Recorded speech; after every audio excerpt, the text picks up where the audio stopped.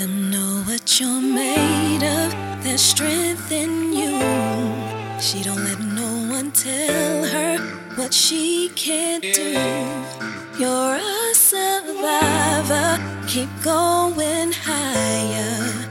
There is no limit. Brown girls do.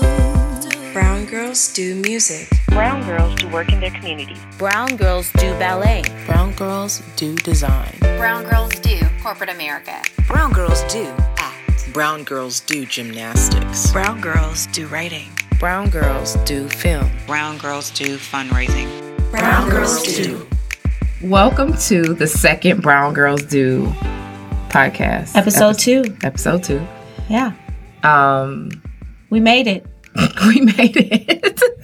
We're still here. We're still standing. We're still strong. Yes, and we are back with another brown girl. So, my name is Amber Cabral, and I'm here with Takia Wallace. And we spoke with, for this episode, a young woman named Rani Dasgupta. Rani, yes. And we had a really good conversation with Rani on blooming where you're planted, which I think is really interesting. That's kind of everybody's story, right? Yeah. I don't know that we always do it, but that's kind of everybody's story. Blooming where you're planted. Maybe it isn't where you necessarily thought you would end up, but using that inner light to just shine wherever you are. Bloom where you're planted. Takia's always 10 times more positive than I am. Sound like a Hallmark card. Exactly. So this podcast is, we're trying different formats, y'all. We're learning. And with that being a learning curve, we're going to try a few different things for these first few episodes to see what works the best. And so in this one, you'll hear us jump in on a couple areas just to kind of add a little context or maybe crack a joke. But we want really to give Rani an opportunity to tell her story. So let's jump right in. Yep. Hi, my name is Rani Dasgupta. I am the Chief Revenue Officer of M3 Global Research, which is a healthcare medical market research company. Can you explain to us what a medical market research company actually does? What is that? Yes, nobody knows what I do, including my dad. So basically, we do all the research before anything goes into advertising. So whatever things that you see on TV, those drug ads, we test those out with patients. Any new drugs that are coming out, we talk to doctors all over the world about it. Also, like different just surgical objects, devices, anything you can think of in the medical industry, the pharmaceutical industry, we do research on all over the world before it comes out with patients and healthcare professionals. Can you say your title again? Like what exactly? The Chief Revenue Officer? Yes, Chief Revenue Officer. What does that mean? So I really didn't know what it meant until I got the title this year. Okay. So I used to run the U.S. office. I was the president of the North Americas. We combined our U.S. and our EU office together, and I became in charge of all of the revenue that's running through M3 Global Research. So every single dollar that comes through is basically under my watch. Awesome. So is that the same as a chief financial officer or? Like I work with the chief financial officer. It's more of like I run the sales team. So I run the global sales. So every single dollar that comes in, and so I work with my counterpart, who's the CEO, who runs the bottom line. So basically, I make sure the money comes in on top. He makes sure that we are floating at the bottom. Makes perfect sense. Can you tell us how you ended up with a job title that you weren't unable to explain until a short time ago? But you say it so confidently. I think it's great, but I'm sure you get asked a lot what you do. And so we're going to take it a step beyond just asking what you do, but ask you, how'd you get there? Yeah, it was a long journey. So I've had probably maybe 3 to 4 jobs max in my life. I'm 37. I think that is very honest of you. I don't think we have had anyone else come right out and tell us no. I have avoided the number so much. I forget how old I am in real life half the time. Correct. But 4 jobs in 37 is actually, that's not a lot of jobs. That's not. I think I've had 20 something, maybe more. Right. Well, I chalk it up to not being as hireable and the job market sucking when I was. But I started off actually in market research since I was 17 years old. So I was at a company that did telephone surveys and also did focus groups. So I was a telephone interviewer / recruiter. Like, I used to recruit people physically to come in to do taste tests or, look at some kind of a product or whatnot. I'm familiar. I've actually done that job myself. Yeah. Yes, I did as well, freshman year of college. Yep. It's the best job to have, and it's just such easy money. I was literally the last man standing and the only one that kept on going and doing that type of work for about 6 years on and off. Like, so I used to come home from college. I went to UT Austin, and I used to come home to Houston. And this place was literally like 5 minutes down the street from my parents' house. So I just stayed there for 6-7 years. Then I went to grad school. I went to UT Dallas. I got 2 master's degrees there. Thought I was going to do big things and get out of market research. And lo and behold, another market research company hires me. So I'm like, great. I literally have no skills. Only market research companies. With 2 degrees, you had skills, but... But I was like, I'm going to escape market research. This is the time. I did not. But, it's a good thing. Like, I'm very happy where I am. So I was at this other company for about 6 years. They do online research, like purely online research. And I moved into doing more healthcare online research at that company. I eventually got into sales. It was a consultative sales position. And then when this new opportunity came up at M3, I was probably one of 15 employees at that time. Now we're over 200 something just in U.S. and Europe. And I've been at M3 for probably close to 6.5 years. And I started as an individual contributor in sales and kind of just worked my way up year after year on eventually running the entire U.S. division for 3 years. So I was the president of the company. Until we merged our U.S. and our European offices together, and that's when I basically started running the European revenue as well. So, just out of curiosity, what made you? Why market research? So, I, as I mentioned earlier, I worked in a market research job. I was in college. Now that I'm thinking back, it was some years ago, and. There was a really cool part of it, which was getting people to come in and try, new Jolly Ranchers or whatever, great new product was out, and calling people who had just purchased, Jaguars. I could probably literally rattle off the script for me asking people about their new vehicle purchase because I said it so many times. But it was never something that, kind of stayed in my heart, so to speak. It was, it was a pay the bills kind of job, although the money was, pretty good for a person in college. What made you stick it out and say, okay, I'm going to continue down this path? I got that you thought you were going to go to school and do something else, but there's something that had to make you stick in there. I graduated during the time of the internet, like the bubble bursting, the .com burst. Yeah. So it was very, very, very difficult to find a job. I was a communication major. What does a communication major actually do? Don't really know. I was trying to find anything.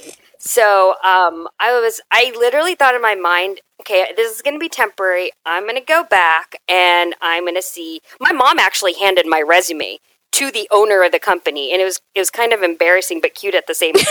Oh wow! Like, my daughter, she needs a job here. You have what do they call them? Helicopter parents, like. That's exactly what she did. She was like, you need to have my daughter. And I was like, oh my gosh, I just wanted you to drop off my resume. Wow. This is back in like 2002, so I could have faxed it, or my mom was my fax, so there she you go. delivered it to them. And they had a sense of familiarity with me, but I found the job very interesting and challenging because there was not that many of us that were running and managing projects, and that's one thing I really like doing is being organized and running things from start to finish. I had a lot of leadership background in college and in high school, so I liked running things. And so that's kind of what drove me, as well as, being unemployed, and they were the only ones that were hiring me. So I love how honest you are. I love how I mean, but I think this is a lot of people's story. Like, I mean, it is. Seriously. That's how I ended up teaching elementary school for 15 years. Yeah, I think what happens is you find yourself in a place, you think you have a plan. I mean, I went to school as a psych major, not a psych major, a psych, P-S-Y-C-H. I was a psych major, and I literally thought I was going to be a psychologist, and I am a diversity and inclusion consultant. So, I mean, I think that the skills apply, which I'm sure that in your work, you probably find that your background and your education helps you, but that's a pretty consistent story that you go to school for something, you come out, the job market isn't what you think, your parents are like, you need to get out of my house. And at some point or another, you land yourself into a position that ends up being, working pretty well for you. So with that, I'm going to kind of, take a little turn and say, so what we've actually asked this question online. So we're testing it out on our podcast guests. So you're being a guinea pig in lots of ways today. So a couple of hours before we went live on this particular podcast, Amber and I were having a conversation about just how we feel like we know interesting people, and we know interesting women in particular, but we wondered if other women consider themselves to be interesting, right? Because we don't always think that we are interesting. Not at all. I think my life is very regular. Kind of every day. Regular schmegular girl from Texas, right? But I asked a question on our Facebook, or on my personal Facebook, do you think that you're interesting? And I really was gearing it at women, but of course a lot of men chimed in. And one of the things that I noticed automatically were that the men absolutely considered themselves to be interesting. And the women overwhelmingly were like, no, I'm not interesting. Oh, I was actually going to reply to this on your Facebook. So you saw it. She saw it. Okay, good. That's great. I saw it. I was actually going to put nope. But then only because, when somebody says, are you fun? Or what's new, or what's going on? I'm like, nah, man, I'm boring. I'm literally doing the same thing, but I enjoy it. I think I'm interesting probably to the people around me because I have a lot of energy. I'm always talking. I'm always doing something. I'm always needing to do something. But as far as things changing dramatically, I'll probably step into some drama or something to help out or to do something just to add a little bit more spice into my life. That's why I watch reality television right there. Yeah, I mean, that's how I make my thing.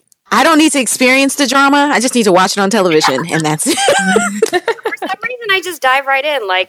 Nobody's doing something about something, and I'm just like, oh, you know what? Let me just stick my nose right in, and So that's honestly why we wanted to interview you, because we said, okay, she seems like she just picks up stuff and not just picks up stuff, but you seem to be really good at jumping in and making money for people, raising funds. So can you tell us a little bit about some ways that you've gotten involved and help people get money? Of course, that means people are probably going to try to find you after this, but I do think all of us could benefit from a little bit of insight into how to jump into a project or what kind of projects you jump into, and help people, get the funds that they need.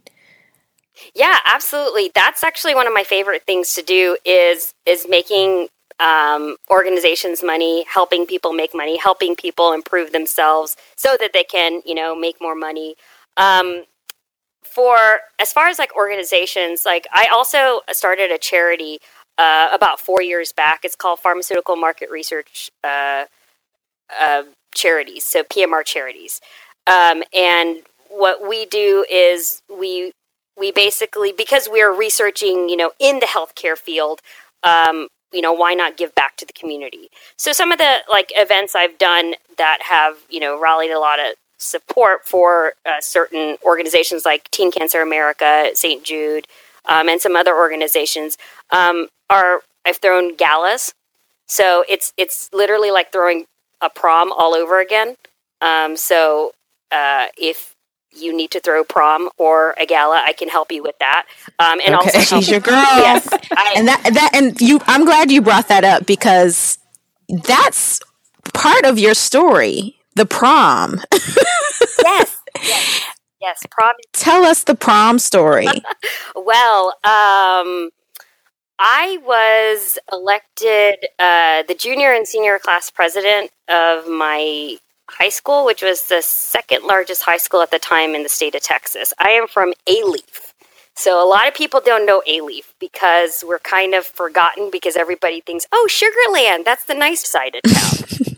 I'm from the other side of town where almost everybody looked like you and me. I mean, it was very diverse. I grew up in such a diverse community, and so in that instance, for raising money, I did a lot of bake sales, rallied pretty much every week, and put people on a point system so they would be motivated to buy and sell so they could have a cheaper ticket. And I also work with it's called Tom Thumb here in Dallas, but it's called Randall's in Houston. And at that time, they had a loyalty card program where you could take 4 digits and attach it to your loyalty card and say, hey, this school, this nonprofit is attached to this number. And we ended up raising over $60,000 in a year and a half. So it was a ridiculous amount of money. $60,000 from a loyalty card? So yeah, I mean, I've also put together golf scrambles. So organizing and fundraising in that manner. What's a golf scramble? Okay, so I don't even play golf. I just bought some used golf clubs, but I don't know how to use them.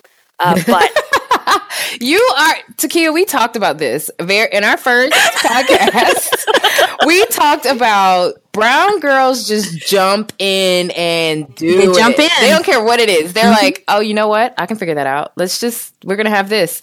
So the fact that you just started with, I've never done this before, but I figured that I could just jump in and figure it out is actually pretty in line with our theme for the show. Everything. Yeah, absolutely. Yeah, I'd literally probably be the only brown girl golfing at one of these scrambles, but it's just basically a golf tournament. And then we give cash prizes. So on average, probably I've raised about 10 to 15,000 per golf event, and for the galas, about 25,000. So it's pretty good. So I would say one thing that I am good at is hyping people up and just getting people to do something. I don't like when people say that they're going to do something and they don't do it. Just follow through with your actions. You say you're going to commit to something. Ooh, that's a pet peeve. I get it. And just do it. But I've helped other people with golf scrambles and galas. So if you guys ever need help with any fundraising or planning, or even calling up people, since I have a sales background, I can help coach you in how to persuade to get donors.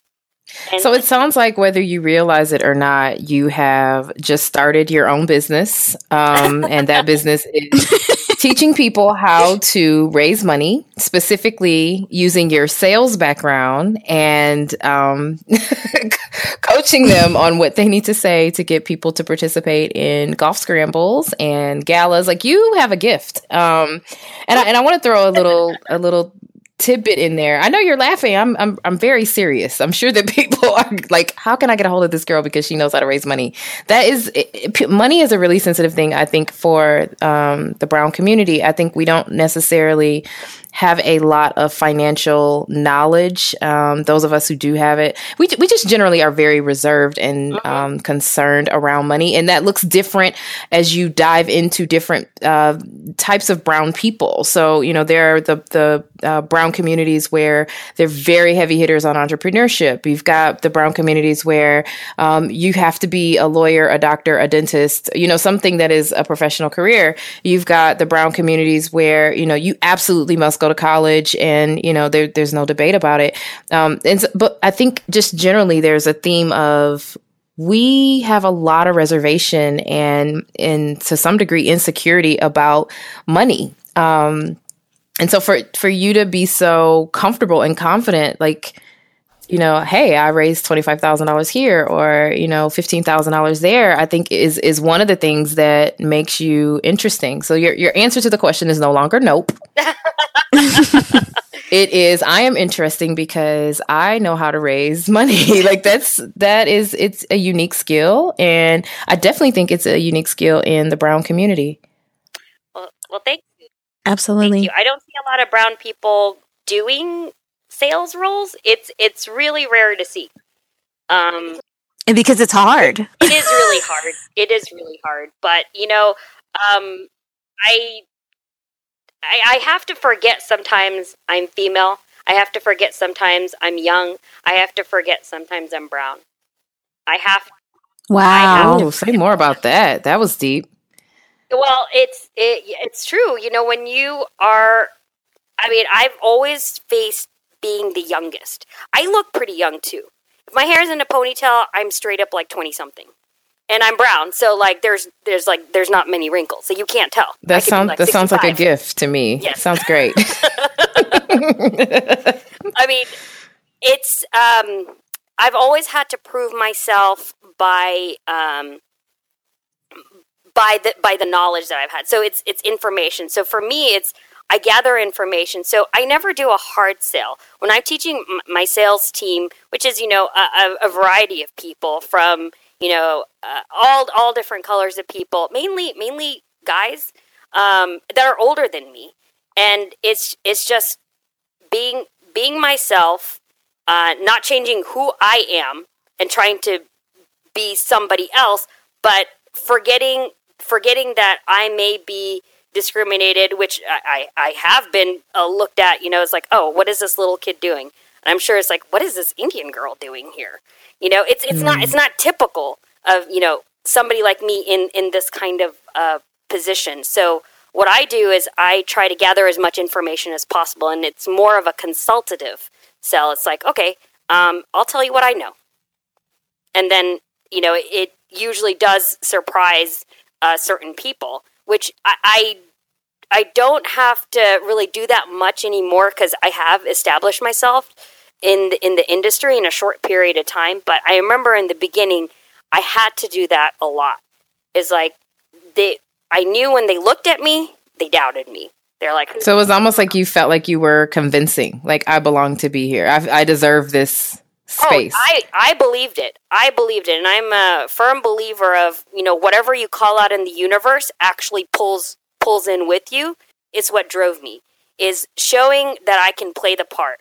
Showing that, yes, I know you're probably judging me for my age. You're probably judging me for my gender, maybe even for my ethnicity.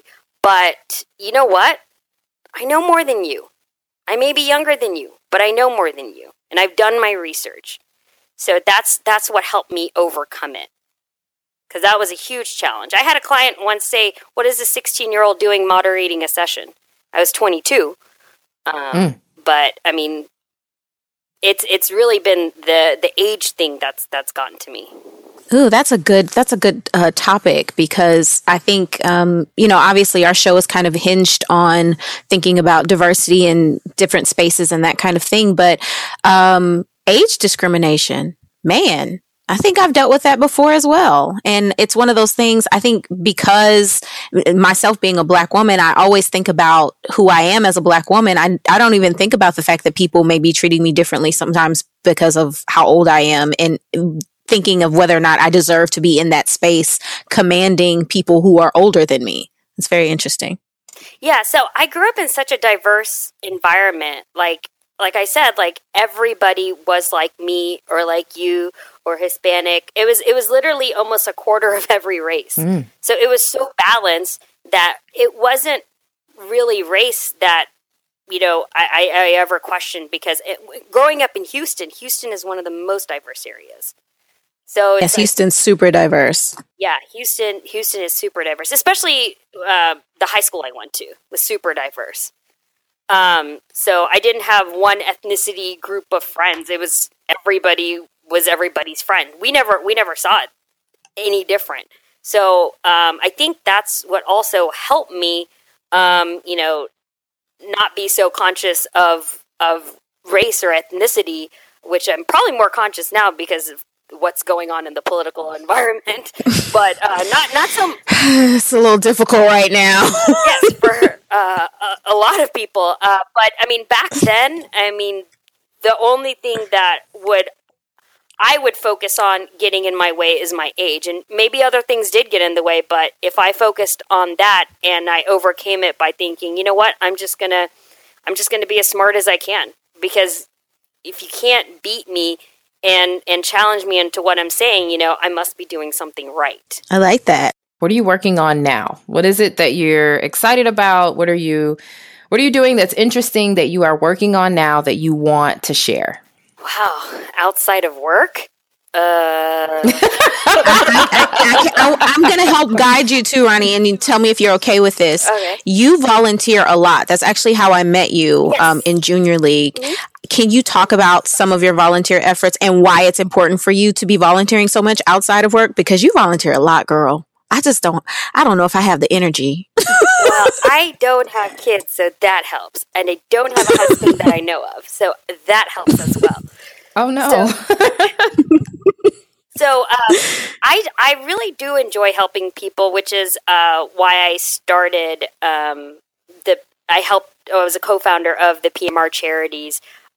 Junior League actually inspired me to help people.